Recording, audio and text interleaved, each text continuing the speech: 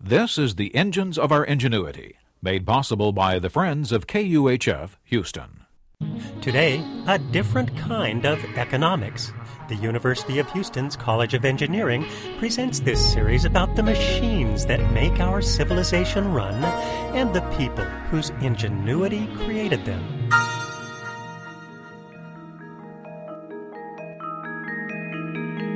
I was caught off guard during career day as a student in middle school. People from different professions came to explain what they did for a living.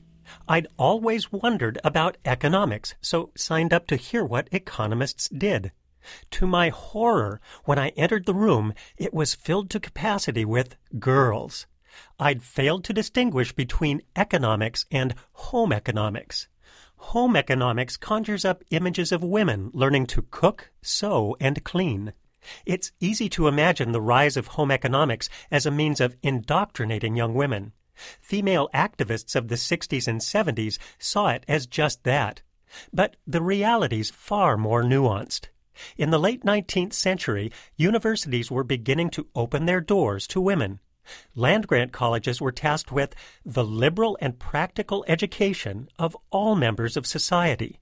That mission included the education of women. The turn of the century saw women making inroads into the educational system. In 1899, a group of women and men met in Lake Placid, New York, to discuss the use of science in the home. The meeting was led by Ellen Richards, the first female graduate of MIT, who at the time was working as an instructor of sanitary education.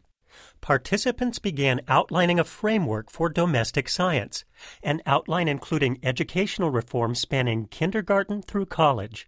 They called their new science home economics, and in the years that followed, their ideas permeated the educational system. Were these well-educated attendees contriving to teach young women their place was in the home? Of course not. They were seeking to elevate domestic work to the level of other professions. A banker had to understand finance. A home economist had to understand finance, interior design, how to raise children, and how to set a proper table. Further, young women could learn only so much at home. A formal education would expose them to new and better ways of running their own homes with balanced diets and immunized children. Today, the remnants of home economics programs can still be found at many universities. Cornell's College of Home Economics was renamed the College of Human Ecology in 1969. Florida State School of Home Economics became the College of Human Sciences in 1989. These changes were inevitable, but it's still a little sad to see this part of our history being rewritten. Of course, I learned none of this during my middle school introduction to home economics. To be honest, all I remember is puzzled stares and fear that my baseball teammates would find out where I'd been. In the years since, like many men of my generation, I've come to realize that maybe a little training in home economics wouldn't have been such a bad thing after all. I'm Andy Boyd at the University of Houston, where we're interested in the way inventive minds work.